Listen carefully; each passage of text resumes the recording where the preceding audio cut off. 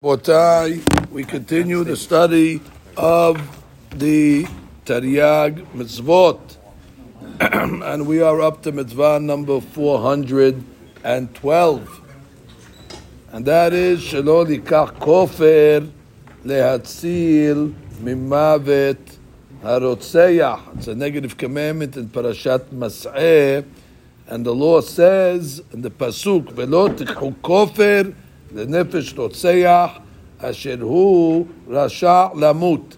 It's in Perek Lamed He, pasuk Lamed Aleph. What's the law? The law says that if somebody is guilty of a crime that's punishable by death, so you're not allowed to receive a bribe or a payment in order to let the perpetrator go. If the judges ruled him guilty for death, so they must execute, and kofer cannot be accepted in order to exonerate. The shortage of this mitzvah, the Rab writes, because if you're going to allow this, then the people that are strong and the people that are rich are going to be able to buy their way out from the court system, from the punishment, and then you're going to have murderers that are running free, and then you're going to have situations where people are going to basically get away with murder. And we don't want that because that'll ruin the main fabric of society. The sword of his friend will be in his brother. V'hayishuv batel, and the civilization will be destroyed. You can't have a society like that.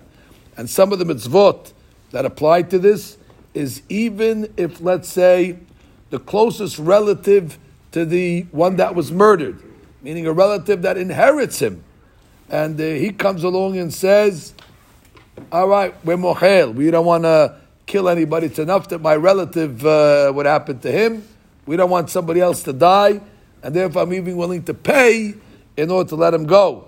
So you might have said, well, listen, the guy's a relative and he's letting it go, doesn't matter. Nobody can accept the payment even from anybody. Now the law applies obviously in the times of the Beit HaMikdash where we have capital punishment. It applies to male and female alike. The Hadush over here is, what do you mean females are not judges? So how could the Chinuch say it applies to females? So over here we have a big Hadush because the Rav gives an example. Let's say somebody comes along, an influential person over here, and they pay the lady in order to go and get him off. So therefore she would be guilty of receiving the payment. So that we learn from over here that the avon is not on the giver, it's on the receiver. Because the Chinuch gives the example, not that a lady was on death row and she tried to pay her way out, because he could have gave that example, but he didn't. He gave an example of somebody's going to pay an influential lady in order to influence, in order to get somebody off. So it seems that the one that receives it is the one that is going to get the avon, and that's the way the Mefarshim say. There is no malkut on this avon, although it's a lab, because it's a lab v'nitan tashlumin, which means you could pay it back. Whoever took the money could always return the money and undo it. Now, that is the 412th mitzvah. We'll do the 413th mitzvah, which is very similar, and it happens to be the last negative commandment in Parashat Mas'eh, and for that matter, the last mitzvah in the book of Bamidbar. And then we move on to the final book of Devarim, Be'ezat Hashem, and that is 413, Shelo likach kofer mimechuyav galut.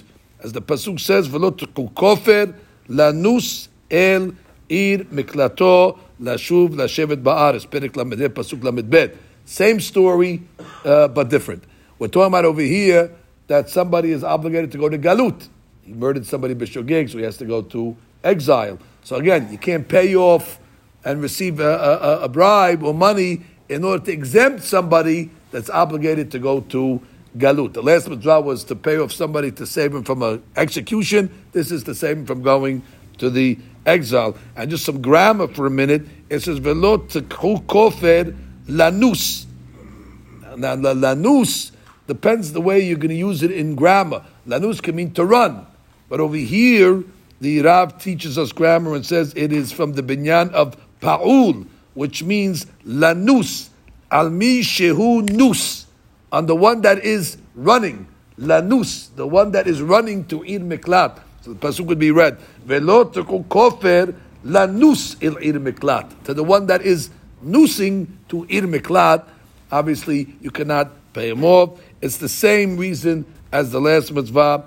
We don't want people, in this case, to be mizalzel with life. Because they'll say, you could murder somebody and you pay somebody off and you get off the hook, and don't worry, you're not going to have to go to Ir Miklat. We know somebody in the system, and we'll get you back home, before the Kohen Gadol dies, that's for sure. And therefore, what's going to happen? People are going to treat life in a light way. Of course, the mitzvah only applies in the time that there's a Beit HaMikdash, where the Ir Miklats are in service, and it applies to male and female alike.